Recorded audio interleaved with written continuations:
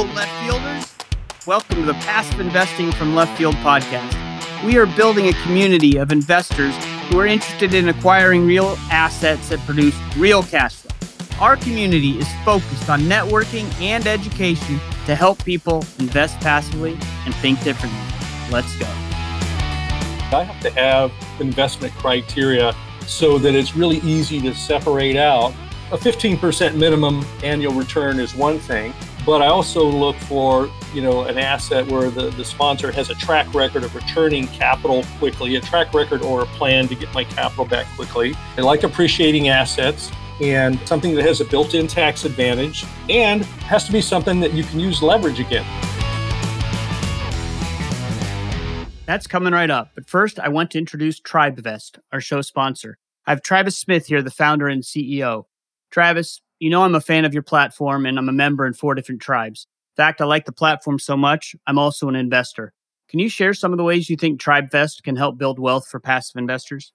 Thanks, Jim. Well, as you know, we've built a platform that empowers people to easily and safely form investor tribes. If you're a part of an investor tribe, you can participate in deals that maybe you wouldn't or couldn't on your own. And I think that's why TribeVest is so popular amongst passive investors. Think about it. Deals start at $25,000, but I've seen investment minimums as high as $100,000 or even $200,000. And I don't care who you are. Those are big checks to be writing as a solo investor. But as a tribe, each member can drastically lower their capital requirement and spread the risk on the deal. Or another way to look at it is where maybe as a solo investor, you might invest in one deal, but with your tribe, you can invest in 5, maybe 10 deals. You can think of tribe investing as a wealth building experience with the people you know, like, and trust. If there are left fielders who are interested in learning more, please have them check out tribevest.com or reach out to me directly. Jim, we are thrilled to be a part of Passive Investing from Left Field and excited to listen to your interview with this week's guest. You are listening to the Passive Investing from Left Field podcast, powered by TribeVest. The mission of Left Field Investors is to build a community of like-minded individuals interested in creating financial freedom through passively investing in real assets that generate real cash flow. In this podcast, Jim Piper will interview passive investors, syndicators, and others who will share their journey with a focus on helping the passive real estate investor learn and become part of the Left Field community.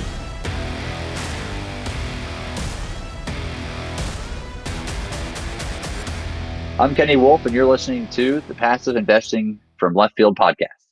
Our guest today is Chris Odegaard, the prolific investor. Chris worked in corporate America for over 30 years before going full-time in alternative investments. His goal now is to help improve the financial lives of Americans one blog article at a time through his prolific investor blog website. And that mission lines up very well with Left Field Investors because we are trying to do the same. So, Chris, welcome to the Passive Investing from Left Field podcast. Thanks, Jim. Thanks for having me on. It's going to be a lot of fun, I can tell already. Yes, sir. Well, what I'd like to start with is just kind of your journey. I know you started in corporate America, but if you could kind of talk about the investing you were doing then and what you're doing now and how you got from one place to the next.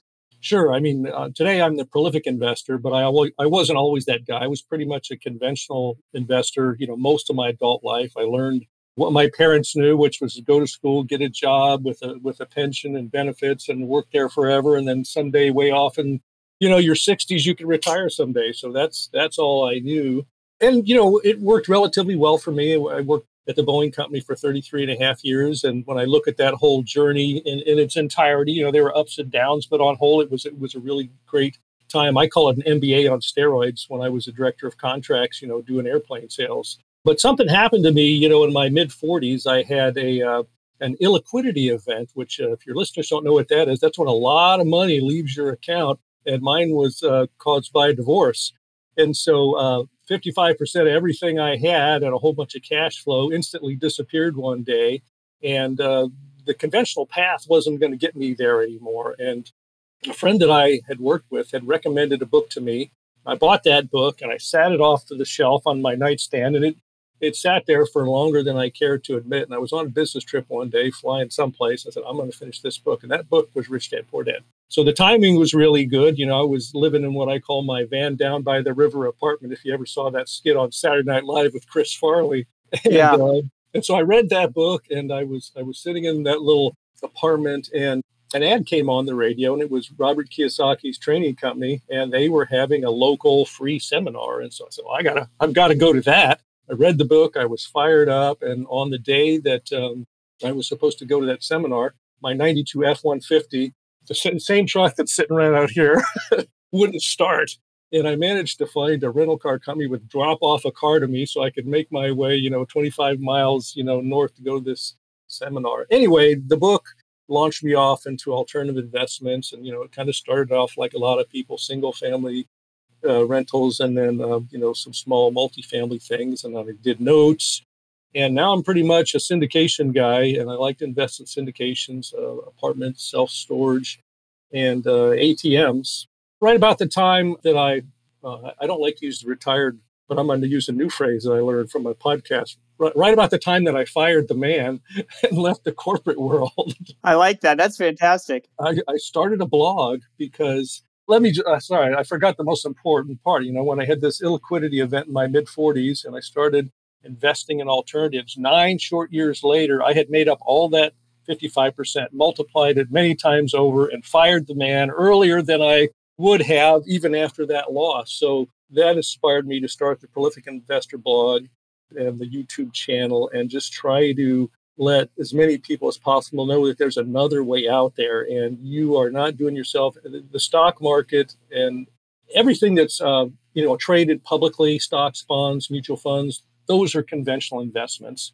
And that is one tiny segment of the marketplace. And then everything else, real estate, self-storage, crypto, energy, private shares of small business, the whole rest of the investing universe is where the money is. But most Americans and people all around the world invest in this area called conventional investments, which is all the publicly traded stuff. And that's not the right place to be. And so I'm trying to convince as many as people as possible to get out of there so that they can, get to that place. I call it, where work is a choice instead of a necessity. There's nothing wrong with working, but it's nice when you can do what you want to because it brings you satisfaction and not because it pays the bill. So that's a long answer to a very short question. No, that's great. That is, I really like the way you phrase that. I guess one of the questions I have, because I was on the same path, single family homes, then some multis, I did some lending, and then I got into syndication. So where along that 9-year journey to where you kind of became whole again,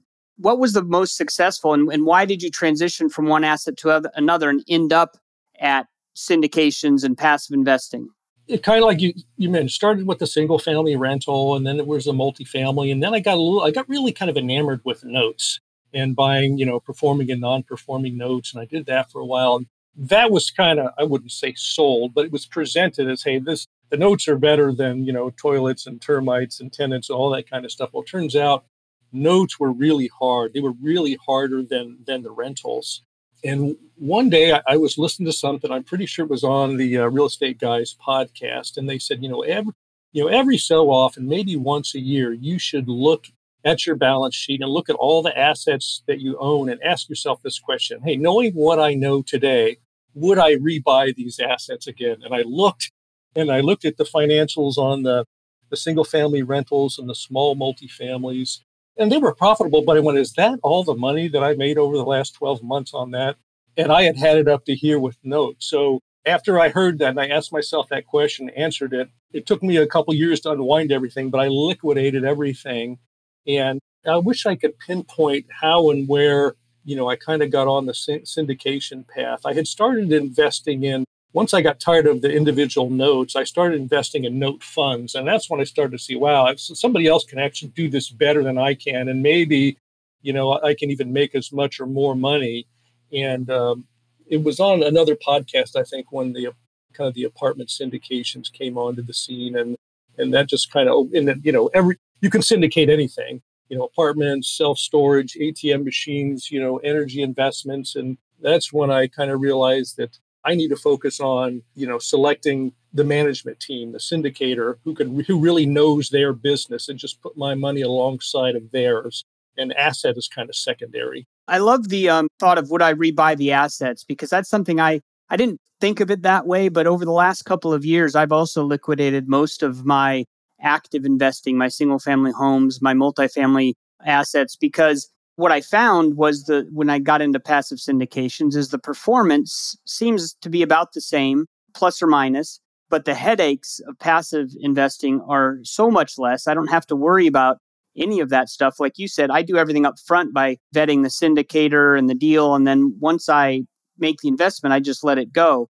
So I really like the way you said that. Now, you mentioned a bunch of different asset classes. Can you talk about maybe what your preferred asset classes are right now? I like apartments. There's, you look at everything that's out there, and we've all been through COVID. When I'm kind of looking at an asset class, I say, well, how is this going to perform in a really bad situation? With technology, according to some books that I've read, changing every 18 months, so many industries are affected or are going to be affected, but there doesn't appear to be anything on the horizon that is going to take the place of people needing to have a roof over their heads and a place to sleep at night. So that's kind of, unaffected by that. People have found a way not to go to shopping malls and not go to office buildings, but everybody is still going home at night, and they need a place to eat and sleep and spend time with their family. So I like that from that standpoint. And now that we've been through, hopefully, what's the worst of COVID, apartment buildings have performed very well. And I believe there was a report that I read, this was a few years back, that it compared kind of real estate assets and which ones performed the best in down times. And I think, going from memory, they were mobile home parks, self-storage, and apartment buildings, kind of in that order, if my memory is correct. So I like the apartment buildings for that reason. To me, they're better than, I like them better than mobile home parks, because you get the huge depreciation, especially now with bonus depreciation with the apartment buildings, that you don't get with the mobile home parks. And I have done some self-storage. I just haven't really found a consistent, deal provider that I like that's providing me stuff regularly on that. So those are pretty much my mainstays. And then also, I think everybody needs to be what I call swinging for the fences for the grand slam. Whether that's Bitcoin or some altcoin, or, let's say you made 100 small investments in, it could be in the stock market or in crypto or whatever. And these asymmetric risk return bets, 99 of them could fail. And the one that makes it is the one that could catapult you into a whole different area in terms of your balance sheet. So, I believe in putting a percentage of your portfolio and things like that, and, taking a swing for the big time. And how do you find taking the big swings? How do you find those kind of investments? One, I would say for the most part, I don't do much in the way of stock market investing, but there is a company called Palm Beach Research, and there's a guy there named Teeka Tiwari, and I've heard of him. And, that's what they do. They just say, hey, they focus on, what might be the next Microsoft or Amazon or whatever it is. And some of these are publicly traded, and some of them are Reg A+, which are, things that even non-accredited investors. So I just kind of make those small bets along the way. And if I lose the money, if I do, but, some of those will pay off. Another question for Travis Smith, the founder of TribeVest. Travis, I often talk about group investing and how it can ease someone into passive investing because they're investing with other people. Can you talk about the power of groups and how TribeVest can help new investors get started in syndication investing? I love this question because it reminds me of why we started TribeVest. My brothers and I saw real estate as a way to hack wealth without having to give up our day jobs. And despite not having any real estate investment experience, we found confidence as a tribe and that we'd be making decisions together. We were up for the adventure.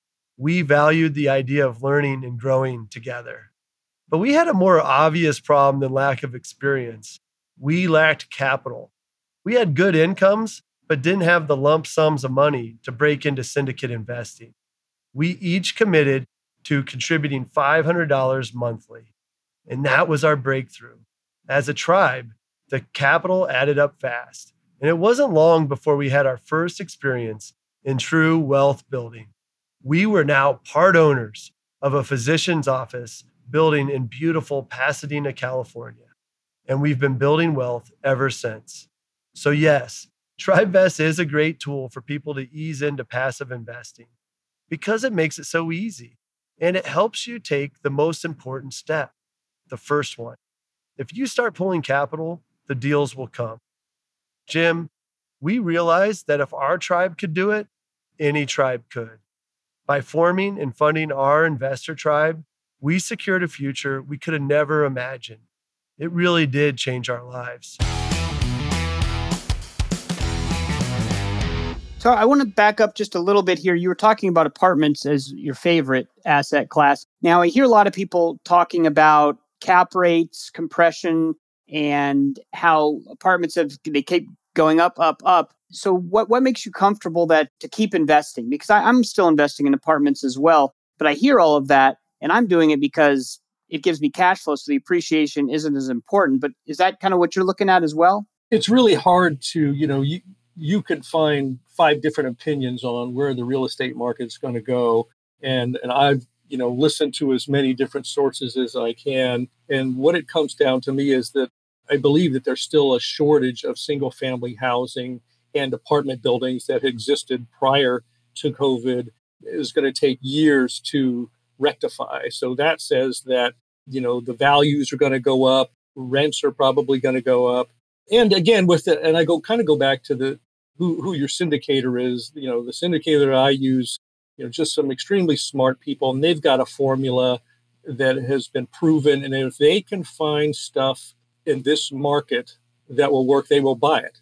If they don't, they won't. So when they're out there doing what they do, and they say, "Yep, this building works. We can force some equity in here, drive up the value, increase the cash flow and the value," then I'm in. You mentioned a syndicator. I assume, do you use multiple syndicators for apartments, or do you have a few that are favorites? I only use 2 right now. Yeah, I'm only doing 2. And one thing I like about your guys' website is you've got this whole list of syndicators, and there's a whole bunch of people on there that I'm not that familiar with. So I want to get more familiar with them, and I'll probably have to utilize some of the tools that you guys have got when I start going into looking at a new syndicator and analyzing the deals a little bit more carefully than I do now with the people that I've kind of been doing business with for years.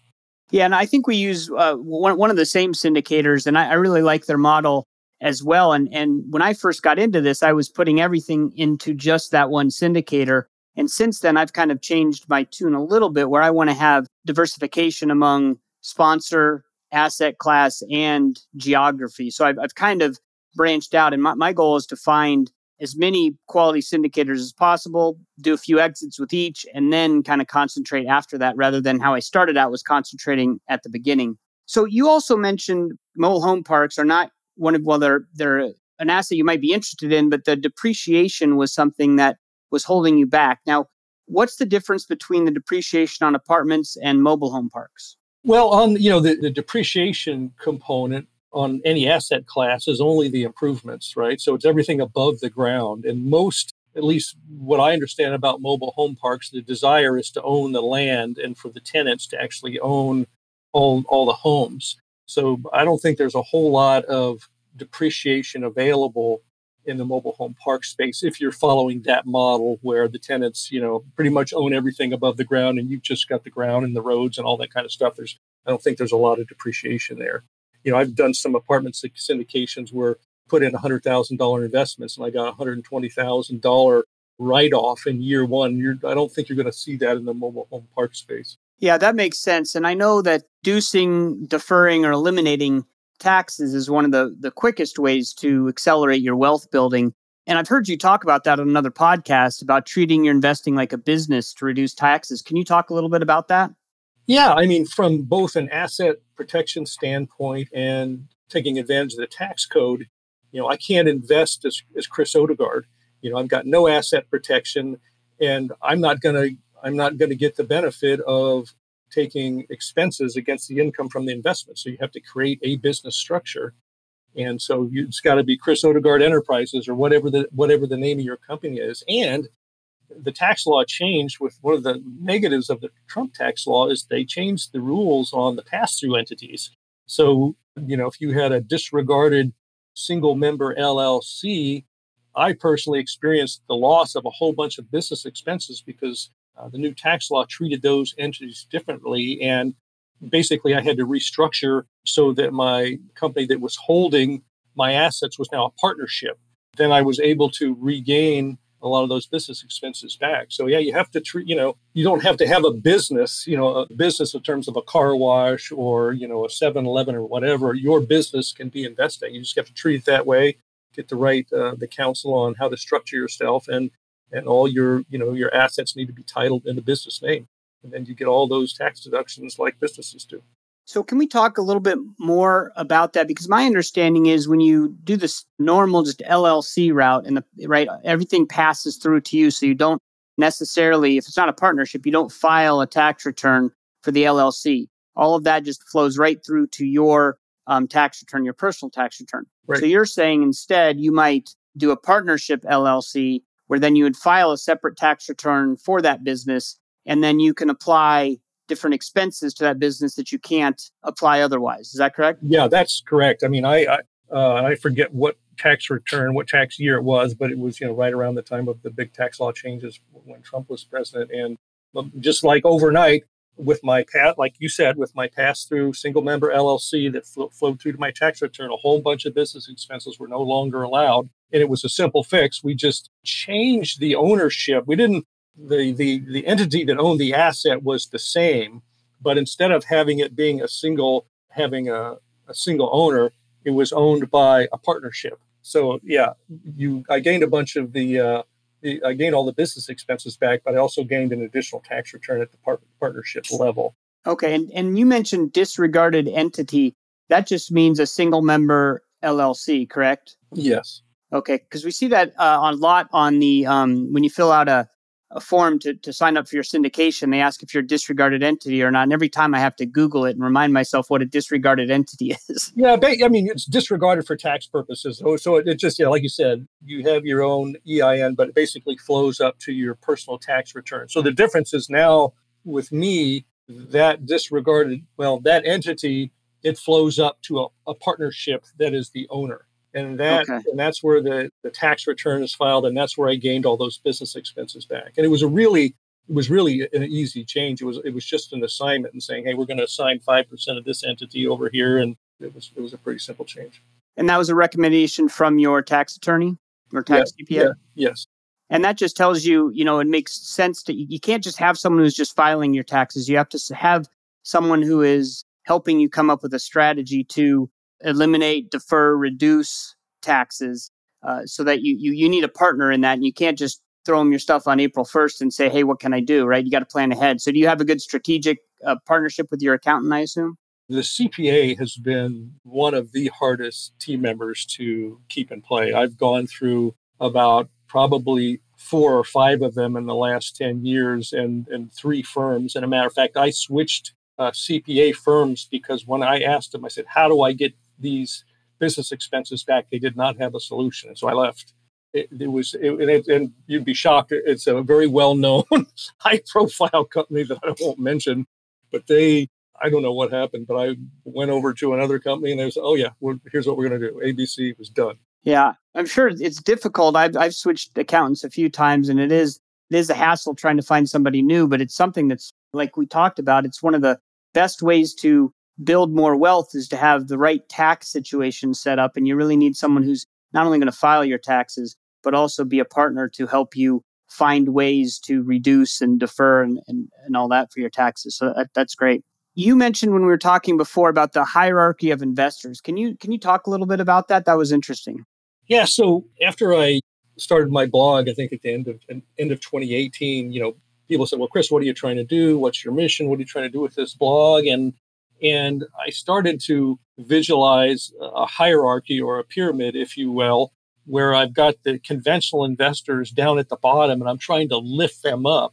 And it reminded me of Maslow's hierarchy of needs from back in our school days. So, we're at the bottom, you've got, food, water, and shelter, and then you've got safety and security, and you get to the top of the hierarchy or pyramid and you've got self-actualization. So I actually created a graphic that I call the hierarchy of investors. and not on the pyramid, but in the shadow of the pyramid, where it's dark and damp and cold down there is where all the conventional investors are. And that's stocks, bonds, mutual funds, ETFs, cash and CDs. And then as you step up on the pyramid, you get into the alternative investments, things like notes or all the various subclasses of real estate, precious metals, cryptocurrency, business equipment like ATMs, private lending, energy, or small, private shares of small businesses. And then I compared the conventional investments and the alternatives across 13 different categories, and 11 of them are in favor of alternatives, and a couple are neutral. And the only advantage of conventional investments is liquidity. You can sell them or buy them instantly, but the ugly stepchild of liquidity is volatility. From investing in these private placements and syndications that a whole lot of the paperwork up front is telling you why not to do this and how you might lose all your money. And because there's no market, because these things are so illiquid. And that's a big disadvantage. I actually think it's an advantage because the value of our stuff doesn't change because you can't sell it with the click of a mouse. So anyway, so I created this visual, the hierarchy of investors, to try and educate people about, why they need to change what they're doing. That sounds great. Can you talk about some of the different metrics you analyzed? You said there was a bunch of different metrics, comparing the two. Can you talk about just maybe the ones you think are most important? So there's a couple of them that I find really interesting. So one is insurability and the other is leverage.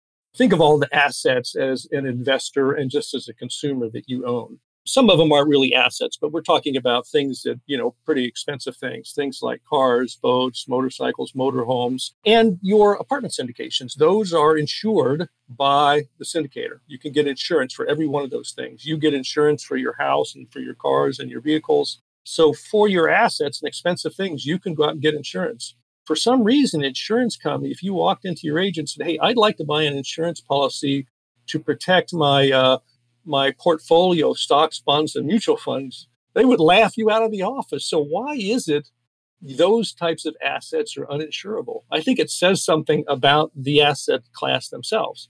And how about leverage? You and I can go out and get a loan to buy our house, our car, our motorcycle, our boat, our motorhome. If we were doing real estate on our own account, we would get bank loans to syndicators. They use leverage. Now, if you walk into the bank and ask the bank guy if you can borrow $20,000 to fund a $100,000, if you can get an $80,000 loan to go buy $100,000 worth of stocks, funds, and mutual funds, after they stop laughing. So think about bankers and insurance people. They're pretty smart in their field, and they won't touch this asset class. So those are two of them. Asset protection. As you move up the hierarchy, we do what we talked about. You set up an entity, you get asset protection, you get way better tax treatment investing in something, like real estate. So, the other thing is asset protection. And one of them is financial education. As you get on the pyramid or the hierarchy in the alternative investment space, you have to get better educated. Because if you want to go out and buy a fourplex and you walk into the bank office and you don't know what net operating income is or what your debt coverage ratio is, you're not going to get a loan. And think about what's happening with people that get hired today into a W-2 job. Their employer automatically enrolls them into a 401k and predetermines what percentage of their pay is going to go into it and what mix of things they're going to be invested in, with them having absolutely no knowledge or no education. So that's the conventional investment space. It requires no financial education. So in order to move up the hierarchy, you have to have education. And some of that is creating a business structure for asset protection and taxes. If you're a conventional investor and you're investing in the stock market, the S&P 500 is kind of the benchmark for the U.S. stock market. And over its history, it's returned an annual return of slightly under 10%. Well, there have been studies done to look at what the average stock market investors' actual returns are. And because of the way they get in and out of the market and maybe emotional or training, they're somewhere around 5% before taxes and inflation. So that means after tax inflation, the average investor could be making 3 to 4%. They're not even keeping up with inflation. And everything in the hierarchy, the alternatives that I do, there's nothing that I do that gets less than a 15%, average annual return. And then you start looking at tax benefits, and you can be in the 30% range. And so that's how you get ahead. I think those numbers are they sound too good to be true. So people go, oh, well, then they must not be true. Well, you have to get some education and get out of the shadow of the hierarchy. Right. And also, it's interesting to me that you started this talking about everything that was standard in all the world of alternative investments. And the crazy thing is, those few investments that are standard are the Wall Street ones that everyone, they put their 401k into. Everyone thinks that's where the money is. And as you mentioned, you get paper gains from paper assets, but you have to find somebody to sell that asset to at a profit, to make any money. As you mentioned earlier, you don't really care what the asset value is of the investments because you're just doing the cash flow. And on the back end, the cherry on top is the appreciation. So I think that's an interesting way to look at it. Could you, we talk about in our group about shortcuts, right? So using somebody else's expertise, getting a shortcut to figuring out where you're going and how you're going to get there. So could you, if you were mentoring a new passive investor, what are some shortcuts you could give them to kind of take the time off that you spent all this learning and doing stuff? But if you could kind of give them a shortcut, hey, do this, what would that be? Well, I guess it kind of depends on what age group are we talking about and where is somebody starting? I mean, all the stuff that I did that didn't work for me, that doesn't mean it didn't work for other people. Some people love, getting their hands dirty, managing the single families and the multifamily. And there are people that just love notes. And so just because it didn't work for me doesn't mean it wouldn't work for somebody else. I mean, I do through my website, and I do have an alternative investment mentoring program that's on my site. And interestingly enough, and I'm very thankful that a lot of the people that are contacting me are younger people that are still in college or in their 20s, and they will have a 30-minute virtual coffee, and they'll say, well, hey, how do I learn more? How do I work with you? Or what would you do? And the way I answer the question is, if I knew back in my 20s what I know now, I would have never put any money in a 401k, maybe a Roth 401k, but I just wouldn't have done it. I would have started collecting single family rentals until I was able to move into syndications. And I've actually put together I've got another one. This is becoming my superpower. I put together another one-page visual, which takes a $30,000 investment in your typical 401k mutual funds, assuming an 8% return with a 4% employer match versus a $30,000 investment in a single family rental in the form of a down payment. And the numbers are shocking and overwhelming how much better the single family rental is. And what people, the argument for the 401k is, well, number one is you get the employer match. And I call it, okay, you're getting the benefit of other people's money, somebody else's money. But what they don't realize is that with a single family rental, you get an employer match as well, or other people's money. It's called somebody else paying off you that mortgage over the next 30 years. And that is worth more than the employer match. And then the other big selling point is the tax benefit of the 401k. You get this deferment of taxes, right? So you don't have to pay those taxes. Well, people don't realize that with a single family rental, you get a tax benefit too, and it's called depreciation. But you don't, with the 401k, you get the tax deferral the year that you make the contribution. With the single family rental, you buy your house and you get a tax benefit every year for the next 26 and a half years. It's called depreciation, whether you buy another house or not. And when you put all those elements together, and the fact that you got leverage, right? You put in your $30,000 and you're controlling a $100,000 building instead of $30,000 and getting $30,000 worth of mutual funds. So I think kind of the original question is, what would I tell people? Now, don't put money in your 401k. Start collecting single family rentals. And it's not, it's harder. It requires more education, but the rewards are overwhelming. And then you get to a point where you're an accredited investor and you can do other things that are a little bit more hands off if you want to. That's a really interesting comparison. I really like that. I think the only downside to that would be if the ease of collecting that down payment, right? If you're just putting into the 401k, it just slides right out of your paycheck every 2 weeks, and you might not even notice it. Whereas, you'd have to set up a bank account to save the equivalent. But man, that's great advice for young people to get going, because the way that you're looking at it is that people do the 401k because they can't give up that match. But it might make sense to give up that match because, as you said, you're getting matched in other ways. So I think that's a really neat way of looking at it. So you said you mentor some passive investors. Can you talk about mistakes you might have seen passive investors make and things to avoid for someone newly getting into this? I'll use myself as an example. So one of my first kind of ventures into a syndication was a guy, and don't go with some syndicator who's got a day job and he's doing some syndication on the side. Really, you really got to vet the syndicator. And people, conventional investments ask me, they have a double standard. They ask me questions about my investments that they would never ask about their own, and say, well, how do you know that this guy isn't going to run off with your money? And I said, well, the difference between me investing in this syndication and you investing in the stock market is I can actually meet and go have lunch or a beer with the person who's running this deal and get to know him. You're never going to meet anybody that's running the stuff that you're investing in the stock market. And everybody assumes that because it made it on the stock market and through the SEC scrutiny that things can't go wrong. Well, they can. And there was an attorney that I knew, and he had a big, long checklist of all the things that you should look at with syndicators. And he had one really easy rule. He says, go out and have a meal or drink with them and watch how they treat the wait staff, the people from whom they have nothing to gain, right? And he said, that's an indication. So get to know that syndicator and make sure it's not somebody it's a part-time thing for them. You want a true professional that this is all they do.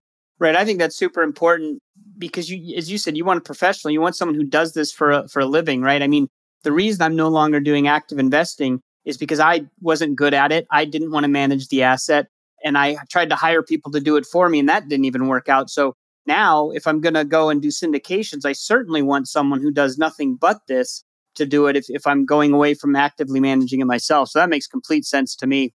Can you talk about, I guess mostly with apartments, your apartment investing, what are a couple of key metrics that you look at that might make you jump on a deal or pass on a deal? Or what are some things that you really focus on when you're looking at a particular deal? Yeah, I've gotten kind of lazy because I've just been doing business with the same, couple syndicators all the time, that pretty much anything that they put in front of me, I'm game for, because they all have kind of a pro forma and the numbers all are kind of within such a narrow range. You guys in particular have got me thinking about diversification among syndicators. I just passed on a deal from one of the syndicators I use all the time, just because it was another apartment building in a market that I'm already in, multiple times. And I knew that there was another market coming out, so I waited.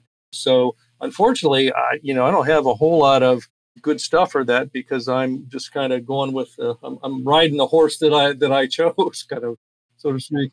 I did the same thing when I had such trust in the one syndicator that even now, the same one, when they come up with deals, I don't really evaluate them much. We have a deal analyzer. I sometimes put them in there, but because they're so similar, the pro formas are so similar, they have 30 exits and they're all fantastic, that isn't really necessary. But, I do, when I come on to a new syndicator, I really dig deep and look at some of those metrics because I just don't have the the trust or the track record with them. Right. So that is something that I'm trying to get better at too. A year ago, before we had our deal analyzer from Left Field Investors, there was no way to you kind of just looked at the numbers, and I'd be looking at the numbers. It looked good to me, but I didn't know what I was looking at. So now that I have learned and know a little bit more just from being part of our community, it helps you kind of come up with your favorite metrics or whatever.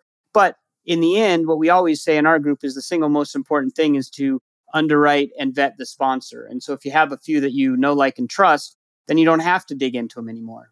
I found it, I've got kind of a investment criteria, because the problem that I used to run into is the shiny object syndrome. I mean, I see so many different things I can invest in, and I run out of money before I run all these cool things to invest in. So I was like, okay, I have to have investment criteria so that it's really easy to separate out.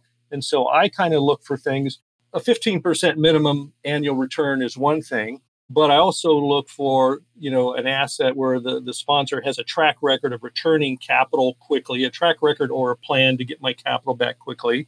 I like appreciating assets and something that has a built-in tax advantage. So, if you're looking at real estate appreciation, you've got the built-in tax advantage of depreciation, and it has to be something that you can use leverage against. This gets back to those categories on the hierarchy, So if somebody said, "Hey, I've got a portfolio of case tractors and backhoes and stuff like that," I'd go, depreciating asset. No, not interested, right? Now, I do have a couple of exceptions. If I'm trying to solve a particular tax problem that maybe I created for myself, so then I'll deviate from that because I've got this one thing I want to solve.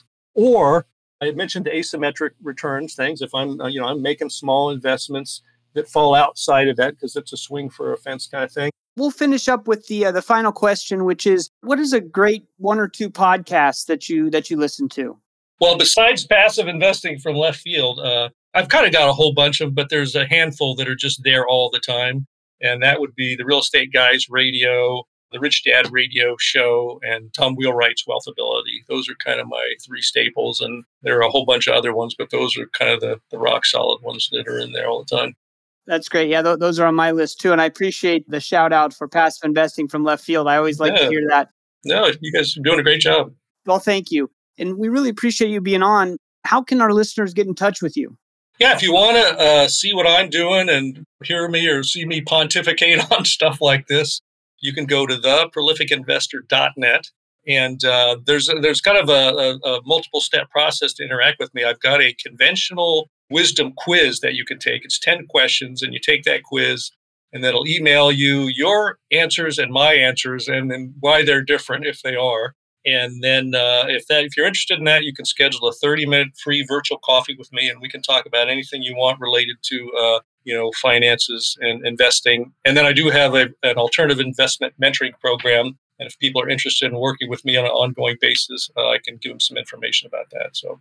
Fantastic. I will definitely put all that in the show notes, and we appreciate you being on with us, and we hope to do it again soon. Okay. Thanks, Jim. It's a lot of fun. I really appreciate it. Thank you.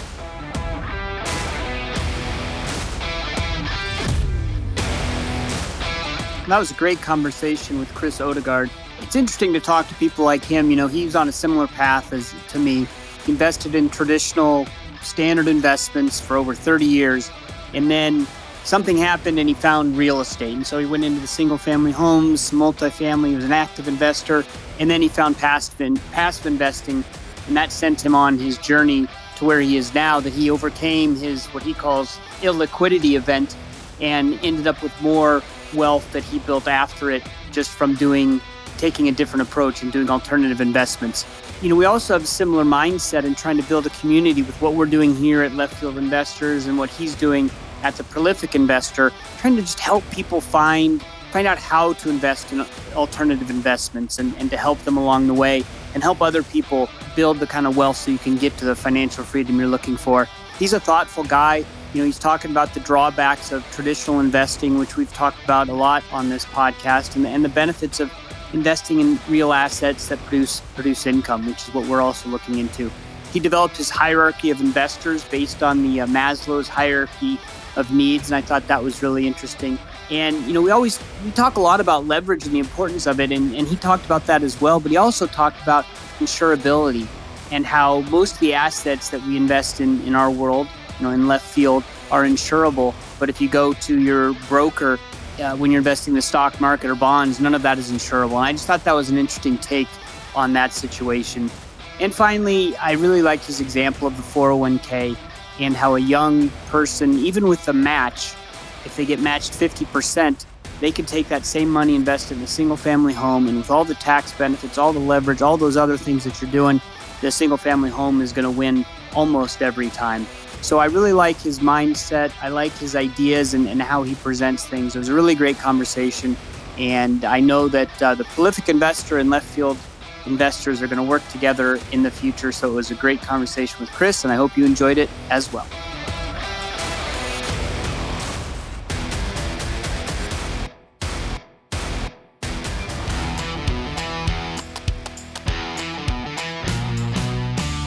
Thanks for hanging out in left field with us today. If you're interested in becoming a left fielder, you can find us on the World Wide Web at www.leftfieldinvestors.com, or you can send me an email, jim@leftfieldinvestors.com. Thank you for listening to the Passive Investing from Left Field podcast. If you enjoy the show, please go to Apple Podcast or wherever you listen to podcasts and rate and review the show. This show is for entertainment purposes only. Nothing said on the show should be considered financial advice. Before making any decisions, consult a professional. This show is copyrighted by Passive Investing from Left Field and Left Field Investors. Written permissions must be granted before syndication or rebroadcasting.